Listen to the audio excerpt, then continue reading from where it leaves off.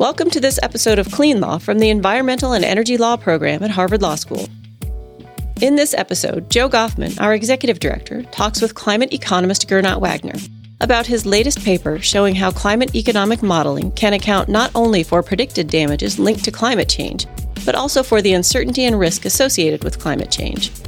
Gernot also talks about his work with the late Martin Weitzman, one of the most influential climate and environmental economists who ever lived.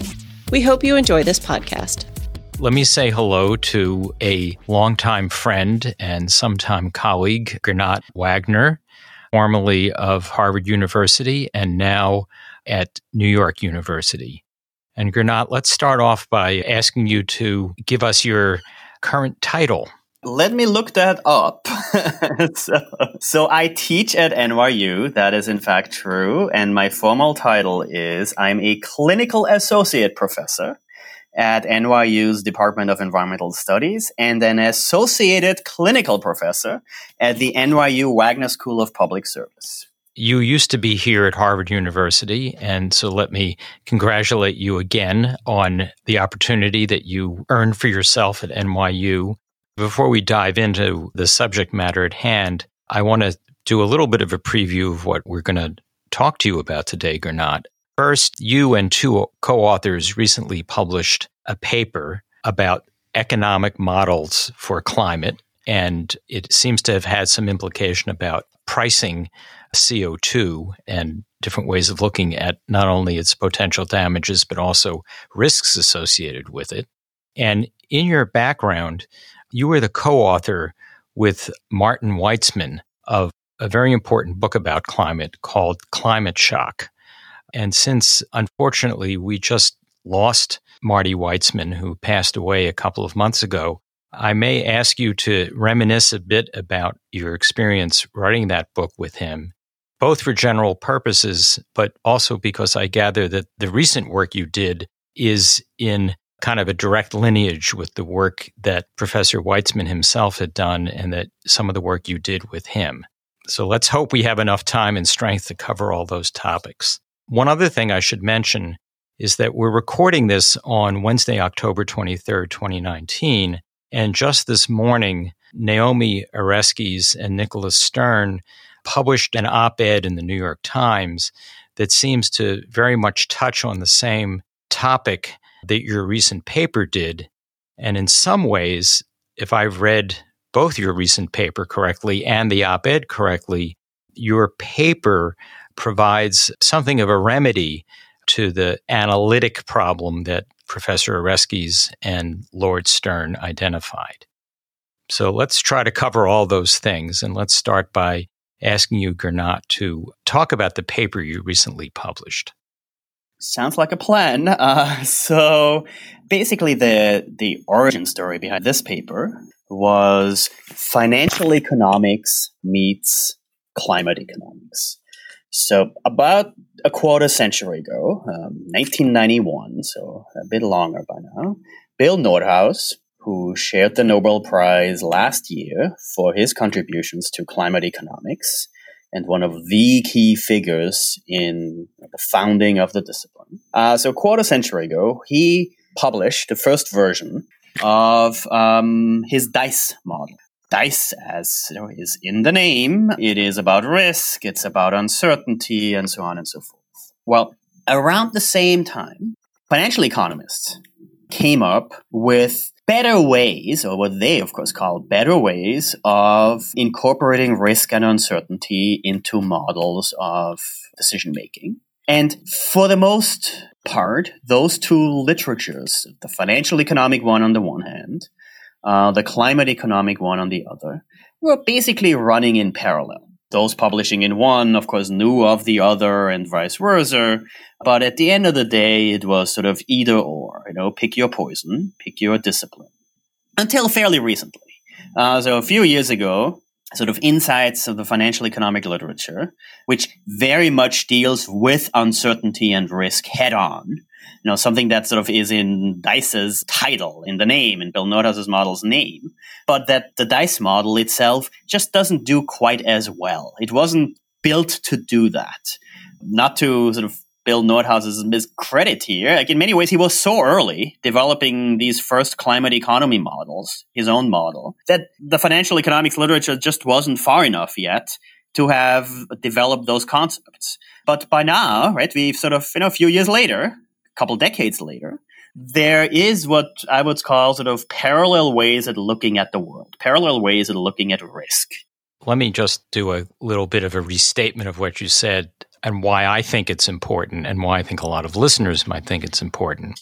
In the public discussion or the discourse in the political world and the policy world and the world of experts, there seemed to me, and your paper revealed it, at least retrospectively, kind of a disconnect between the models that people were looking at and talking about and the qualitative description of what climate change posed in terms of a threat.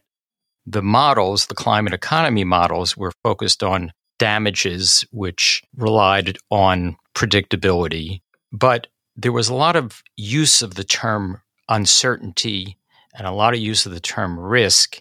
And it sounds like that the uncertainty and risk wasn't really reflected in the climate economy models. Yes, right. It is at least not reflected in the way that financial economists would like it to be reflected. I mean, just to be clear, there is lots of talk of the importance of taking risk and uncertainty seriously. But actually, in this case, Bill Nordhaus's full credit in the very first publication of his DICE model in Science Journal, he concludes that it should be emphasized that this analysis has a number of important qualifications, of course, as every model always does, including the economic impact of climate change. That's a bit ironic, right? That's sort of what the model is supposed to be about, while he identified it as one of its key qualifications. And then he goes on and basically says it abstracts away from issues of uncertainty. So despite the name, DICE, casting the die, throwing the die, right? It was very clear from the beginning that, you mentioned the word before, deterministic, right? That essentially what's in DICE, what's in these climate economy models, is what can be quantified. Yes, there are provisions for the stuff we don't know, for the Don Rumsfeldian known unknowns. But frankly, in some sense, again, by definition, they are not part of the core estimate here.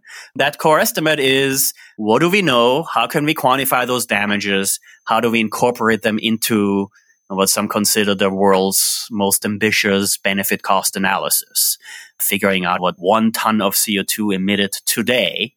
And yes, that stuff sticks up there for a while, right? Half of it is still there about a millennium from now.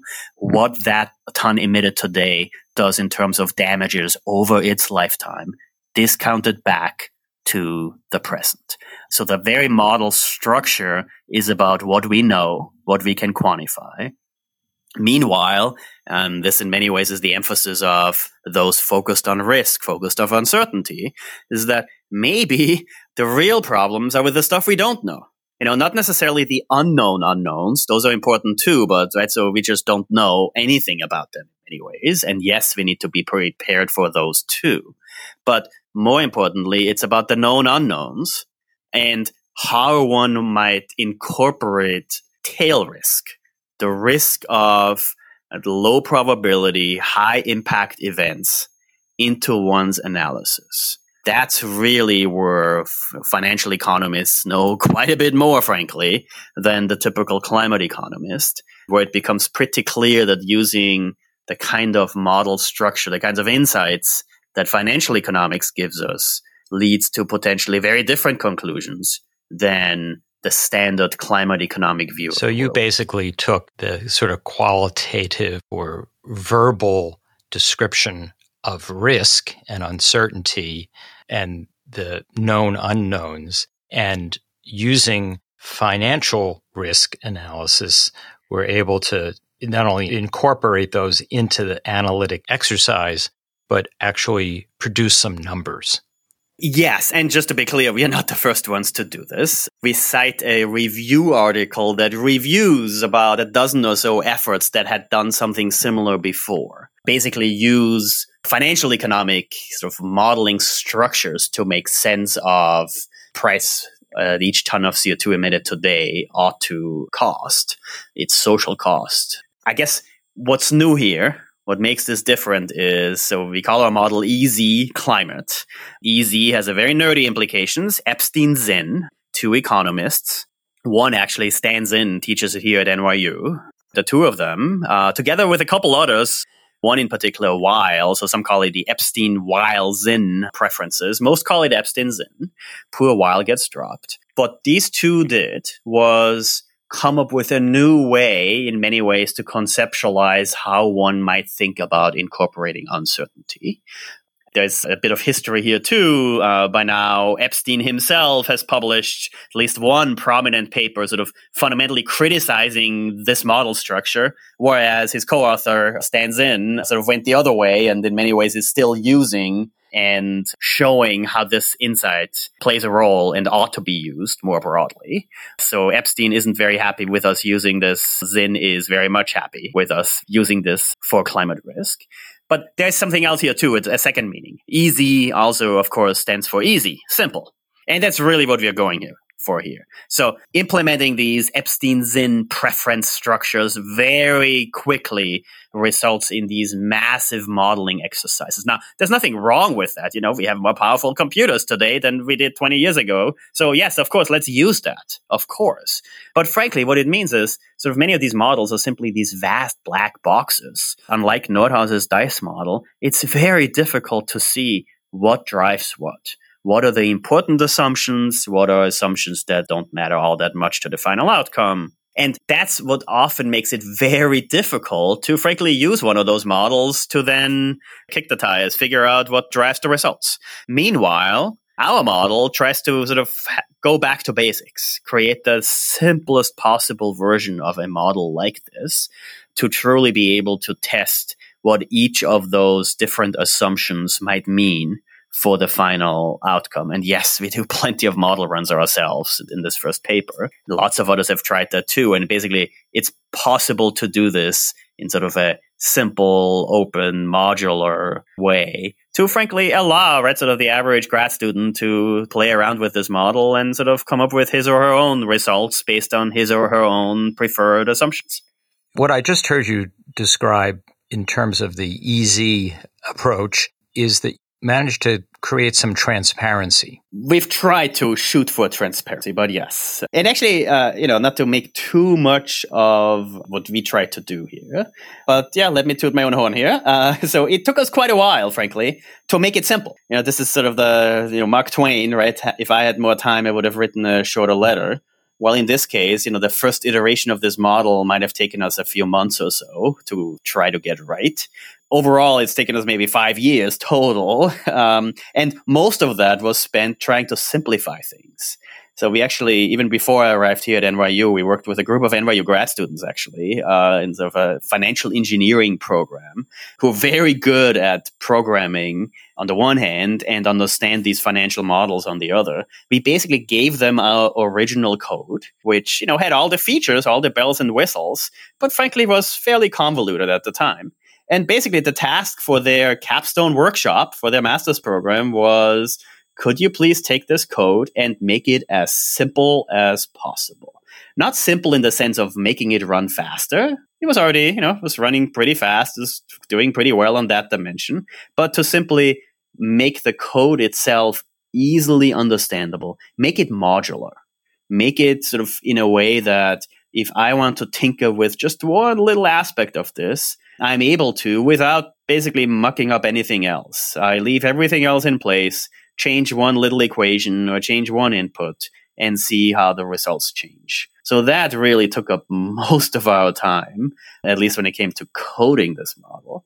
And yeah, I think the result in many ways is, obviously I'm slightly biased here, but I'd like to think it does what it says it does. It creates a calculation, it creates a climate economy model like this, like a few others have done before, but does it in the simplest possible way. Now, just to be clear, simple is relative, right?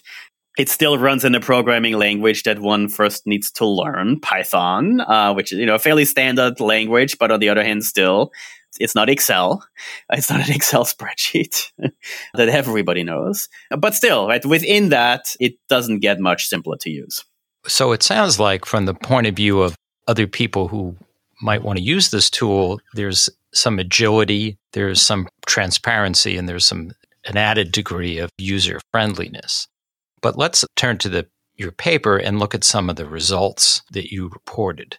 I think one of the things that is noticeable is that you and your colleagues create an argument for high prices at the beginning, not necessarily starting at, say, if you're looking at policy design, a lower value, say, carbon tax, rising to a higher value later, but rather starting out with a pretty high price in terms of the value of carbon dioxide removal or in terms of upfront investment. Do you want to sort of explain that and elaborate a bit? Basically, the core conclusion that's also in our title, declining CO2 price paths.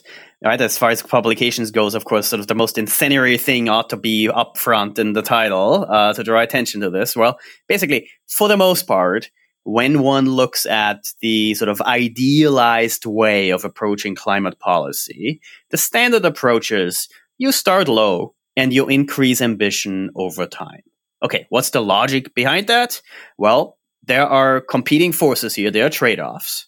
On the one hand, it costs money to transition to a cleaner economy, or at least that's the assumption, right? Some arguments to be made why it may not be as expensive as economists typically assume it would be, but never mind all of this, it is costly, right?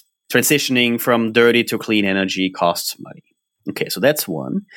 Second, climate damages accrue for the most part, right? Plenty of them hitting home already, but many of them, many more, will hit down the line, decades, centuries hence, when stuff really hits home. And it's this fundamental trade-off, typically, and the discounting of those climate damages later on, that leads to this sort of fairly standard conclusion that carbon prices start low today and increase over time. It makes sense. There are intuitive explanations of it. It's very simple to see how that is a standard way of looking at the world. It comes out of Bill Nordhaus's DICE model, lots of models like this. Okay, our model turns this conclusion in many ways on its head. And there's a few reasons why, but here's sort of one of the more fundamental one, which is built into the very modeling structure, which is we assume uncertainty today about climates in the near and not so near future might be pretty high today, but over time, some of that uncertainty in fact resolves itself. Or put differently, people living in 2300 know more about the climate in 2300 than we do about the climate in 2300.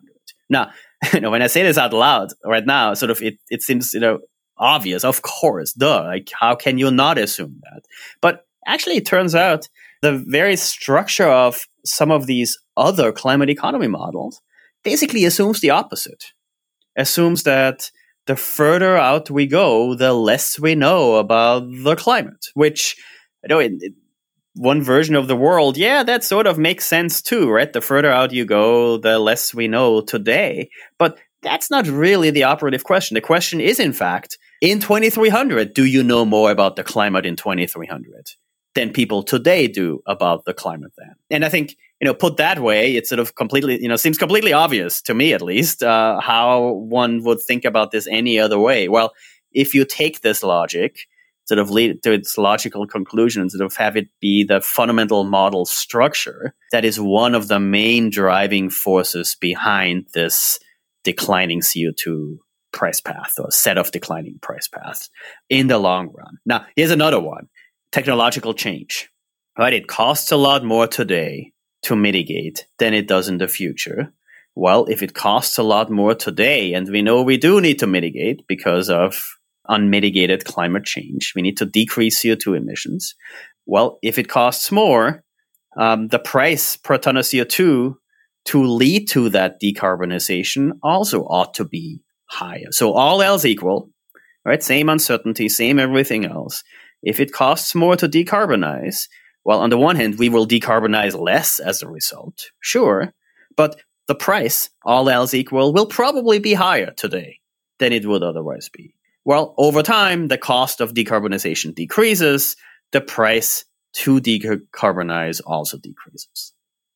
One of the ways in which the paper has been read by people who have looked at it and attempted to translate it for lay audiences has been not just to feature what you described as the rationale for the downward slope of the price over time, but also have focused on the fact that the nominal price now in the present and in the near future is higher than the conventional models have shown. And that's probably sounds to me like a way of being responsive to what Professor Oreskes and Lord Stern were trying to describe in their op-ed piece today, which is the so-called low probability but high impact damages or risks need to be priced in, given how much less we know now than we can expect to know in the future. Yeah, so that's part of the story, right? So like in many ways, actually we go through sort of great length not to mention our preferred price based on our sort of assumptions in the base case scenario, right? Sort of like there's lots of graphs in the original paper. Well, many of these graphs do in fact show what price per ton of CO2 comes out of our model. Well, we go through great length in many ways not to even mention that price. But let me just do it now. So yes, it's a lot greater than $100 per ton of CO2, which, depending on who you ask, is either a lot or still not quite enough. It's a lot relative to sort of the standard climate economy model pronouncements that basically show prices, right around now, 2020 or so, of, let's say, $30, $40, maybe $50 per ton of CO2. So ours is above 100. Okay, what is that? I mean, first of all, just because we say it should be that high doesn't make it so, right? There's obviously a big political dimension to all of this. But then, of course, the big question is, okay, so what are some of the wider implications of having a price that high? Well, one is, if the right price is $40, let's start with that, right? The Obama administration's social cost of carbon calculation comes up with a price for a ton of CO2 emitted right around now of about $40. Now, the current administration has a much lower price. Let's not get into that, right? Lots of legal questions here. Let's start with $40. Okay, if $40 is the right price, and California, say, in its cap and trade system, has a price of around $15, then it means California is sort of on the low side, but it's kind of sort of doing the right thing. Right? It's the same order of magnitude. It's the sort of a system is in place. So, let's tighten the cap a bit. Let's do a few other things. But at the end of the day, what we are shooting for is $40. What California is doing, what the Europeans are doing with their emissions trading system, what lots of other efforts around the world are doing is sort of in the right ballpark when it comes to pricing CO2. Meanwhile, and there have been plenty of earnest economics papers written by some of my colleagues, some of my close colleagues, that analyze other policies, like, let's say, the Swedish carbon tax that's around $120 per ton of CO2, or German solar feed-in tariffs, which used to be much higher than they are today and were sort of around $600, maybe even $800 per ton of CO2, right? Very strong support for solar PV in that case. Very high costs relative to the Obama-era U.S. social cost of carbon figure of $40. Well, if you look at those other policies, the Swedish carbon tax, the German PV tariffs, the earnest economic analysis, you basically have to conclude that the Swedes are too ambitious. The Germans are too ambitious with their climate policy. Now, that's all based on saying the right price is $40. What the Germans are doing is very ambitious relative to it. If the right price, on the other hand, is at least $100, or like in our paper, we go to the great length not to mention the price at all, but we basically say, look, there's lots of uncertainties. We just don't know. But let's present some very lowercase conservative calibrations here, and none of those get to a price below $100. Well, suddenly what the Swedes are doing, maybe even what the Germans are doing, is suddenly in the money, right? It's sort of in the range, in the ballpark of possible climate policies in terms of their relative strength. And conversely, what happens with California cap and trade, what happens with the European Union emissions trading system may well be entirely unambitious relative to what is necessary. Or, looking at California specifically, right, there's cap and trade with its carbon price of around $15. There's the low carbon fuel standards with have an implicit carbon price of something like $150, 10 times as much. Well, looks like the low carbon fuel standards look much better than the overall cap and trade system in terms of its strength, right? Cap and trade ought to be tightened by a lot to get to a price like this. And it may not even be possible to get to that higher price, at least not politically, with cap and trade alone. So essentially an analysis like ours might point to the necessity to do lots and lots of other things, what is often called complementary policies, but which may actually need to be front and center when it comes to something like incorporating the full external cost of each ton of CO2 emitted, if the target for that level of ambition is at least $100. So here's a way that a long time ago, when some of Marty Weitzman's work became more widely known, was talked about. And relating that to what you and your colleagues just produced, what we know is that what we don't know about climate might really hurt us very, very badly. And we need to figure out a way, at least analytically or in terms of looking at price ranges, we need to be able to translate that knowledge of the possibility of great damages.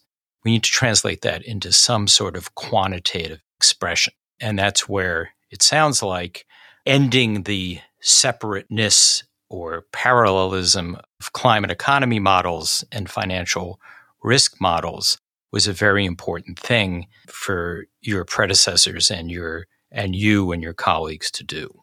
In other words, if we know that there is some risk of severe impacts, we need to figure out how to price that. And financial risk analysts know how to do that, so let's adopt their know-how. The short answer is yes. The longer one, of course, this is a very generous assessment of what we have done here, right? Following in the footsteps of Marty Weitzman is frankly impossible for many reasons. But yes, right? So Marty Weitzman had basically introduced some of the most potent critiques of standard climate economy modeling. Him and Bill Nordhaus have had epic debates about what sort of the right way of looking at this problem is in the first place. And Marty would have been the first one to say that what he had tried to do is basically shift the burden of proof. So he didn't provide an alternative. He didn't say, oh, this is the wrong way of looking at things. Here is my way. Here's the right way. So instead of calculating the social cost of carbon in a certain way and coming up with, let's say, $40, here's the alternative, and the number ought to be much, much higher. So actually, I remember going back and forth with him on the book we wrote, Climate Shock. We never said that here is our preferred number. Right, where there is chapter upon chapter, or a couple chapters specifically, targeted at precisely this, the known unknowns and the tail risk and the uncertainties and so on. And the only dollar figure that each ton of CO2 ought to command, the only social cost of carbon ever mentioned in those two chapters, is $40, is the Obama era $40 social cost of carbon. We provided what I would think is a sort of a solid critique of those calculations, especially vis-a-vis the uncertainty, the tail risk aspects of it. But we don't provide an alternative. We basically at the end of the day, right, if forced, or since forced, sometimes forced, to provide a number, we basically concluded by saying, well, if forced, we would still say $40 is the right number, while emphasizing that it can only be a conservative lower bound of the true cost that each ton of CO2 causes, each ton of CO2 emitted causes. But at the end of the day, we came back to those $40. So yes, this new analysis basically tries to take the critique very, very seriously, tries to apply new ways of looking at the risk and uncertainty inherent in these calculations. And then, yes, for better or worse, does come up with an alternative number, which, yet again, we sort of, with sort of false modesty here, we try not to put in the paper itself, or we didn't put in the paper, in some sense, realizing that if we did that, that's precisely what everyone casually reading the paper would simply, search for that number and then cite it and sort of ignore the rest. I'd like to think sort of it was a relatively good move not to do that, because frankly, not a single journalist who wrote up the results here emphasized the specific dollar figure, largely because there wasn't one easily identifiable. But they emphasized sort of the broader conclusions, which was, right, if and when you take uncertainty seriously, when you include it in the way financial economists would like us to include, and so on and so forth, there are these broad implications that has, including increasing the price per ton of CO2 emitted today quite dramatically, sort of, almost an order of magnitude or so, or at least doubling, tripling at the very least. That's only one of the implications here. But yeah, at the end of the day, it does try to take the Weitzman critique of sort of some of the standard ways seriously and try to incorporate that in the very model structure that we tried to come up with here. You just said something that really is worth underlining, which is it's not the dollar value per se. It's demonstrating what it looks like to take risk and uncertainty and the known unknowns seriously, as opposed to just saying, well, here's the social cost of carbon, and here's some hand waving about risk and uncertainty and why the social cost of carbon dollar value is conservative.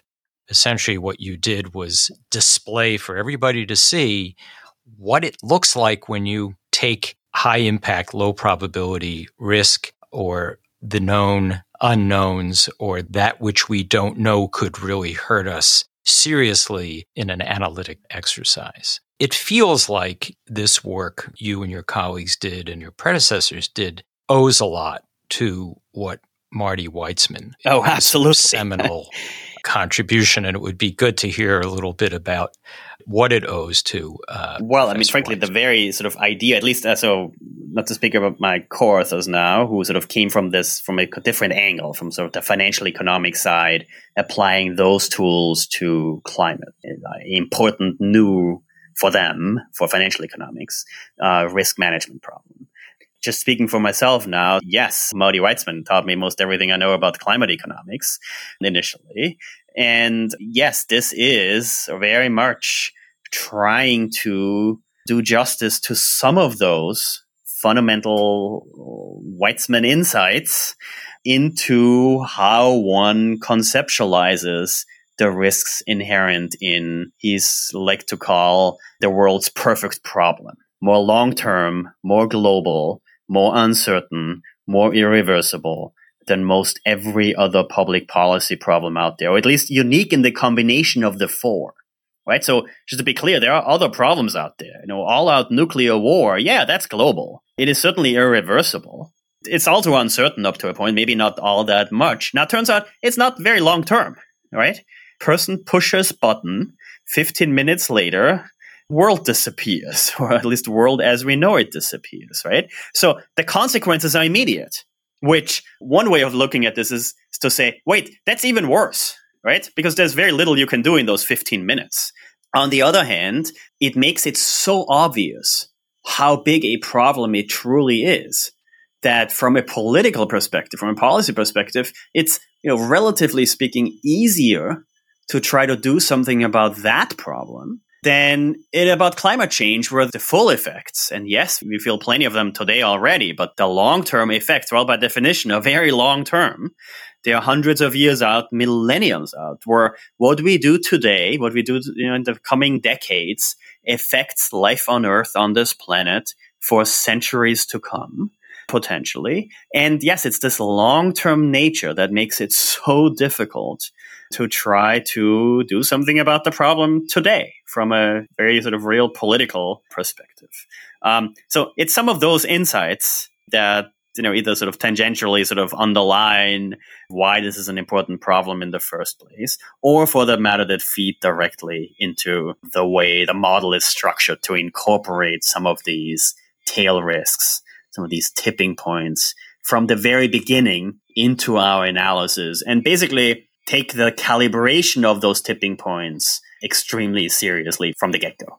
I can't let you go, Gernot, without getting you to talk about one of my favorite passages in the book, Climate Shock. It was a passage in which you and Professor Weitzman urged your fellow economists not to get stuck on endless elaborations of the perfect solution or perfect policy designs, but actually to figure out constructive ways, I think what you and he refer to as second, third, fourth, and maybe even fifth best policy designs for dealing with pollution and climate change, in which I think you acknowledged that it was okay for economists to acknowledge the potential value of command and control, technology-based standards, and similar policy instruments.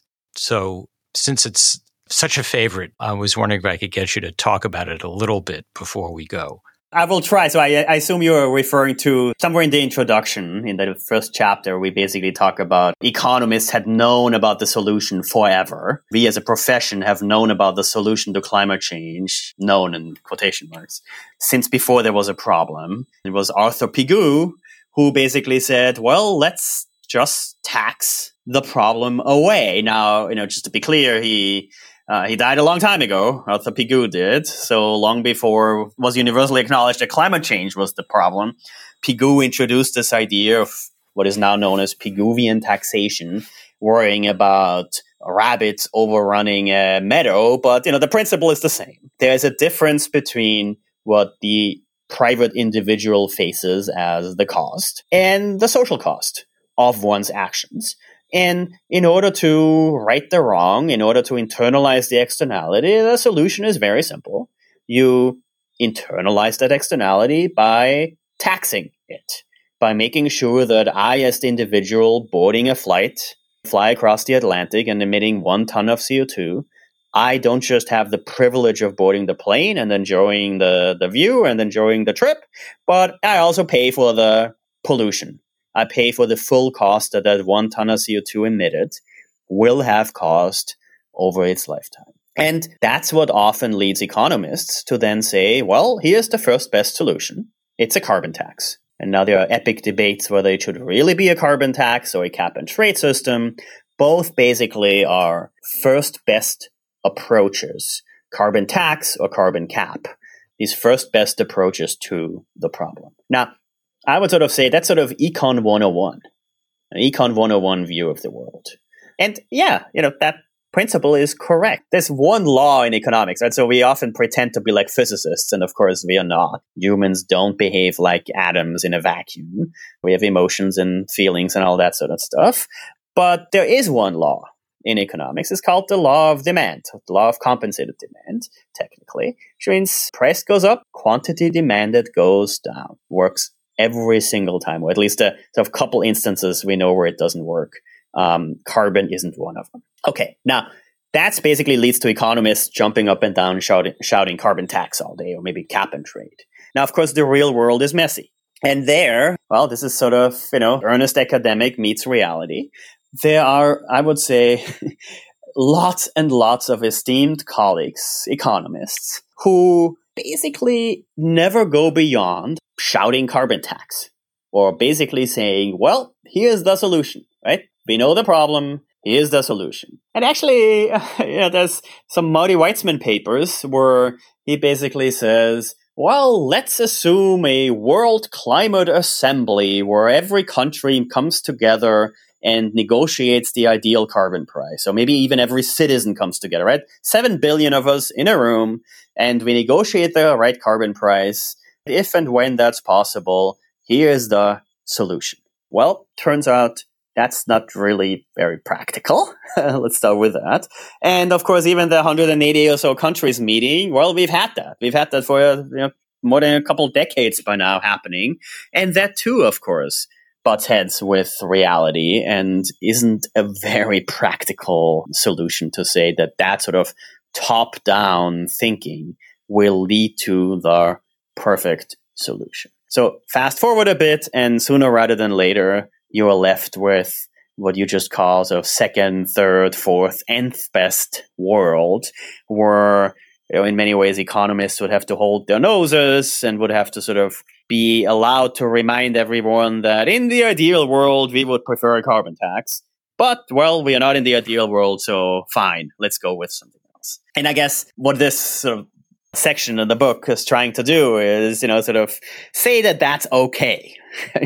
And more importantly, say that, well, in an imperfect world, it's not just okay. Maybe there are, in fact, other imperfections that, in fact, demand other policies. While Econ 101 might tell us it's a carbon tax or cap and trade system that is the solution, well, Econ 102 might point to the fact that there are positive learning by doing spillovers. That the kind of deployment of new technologies like solar photovoltaic, for example, in fact, deserves subsidies, deserves additional support in order to right a wrong here, another wrong, which is that when an inventor sits in his or her garage trying to figure out how much to invest in this new technology, well, he or she does not incorporate the full social spillovers, the positive spillovers in this case, in that decision, right? That person might only be concerned with his own profits and innovate accordingly. Meanwhile, there are positive spillovers. Society benefits from new technologies typically. So we may want to subsidize those technologies. So you move from Econ 101 to 102 and you realize that, wait, picking winners, subsidies, picking particular technologies may actually be a good thing, just looking at standard economics alone. Actually, last year, so unfortunately, Marty Weitzman didn't share the Nobel Prize with Bill Nordhaus last year. Turns out someone else did, Paul Romer. It's actually an NYU economist who shared the Nobel Prize with Bill Nordhaus for basically drawing attention to just this question, to what's called often endogenous technological change, basically inducing new innovation. And yes, a policy response there is to subsidize the clean, green, lean, mean new technology. That's Econ 102, admittedly. It's not 101, but it certainly ought to be part of the solution as well. Well, Gernot, I think a lot of people know that you are a highly accomplished, indeed, at this point, mere economist. But what they may not know is that you are also an award-winning teacher. And you certainly put those teaching skills on display during this interview. So I want to thank you very, very much for giving us all this time and for your great work and your great lucidity in explaining it.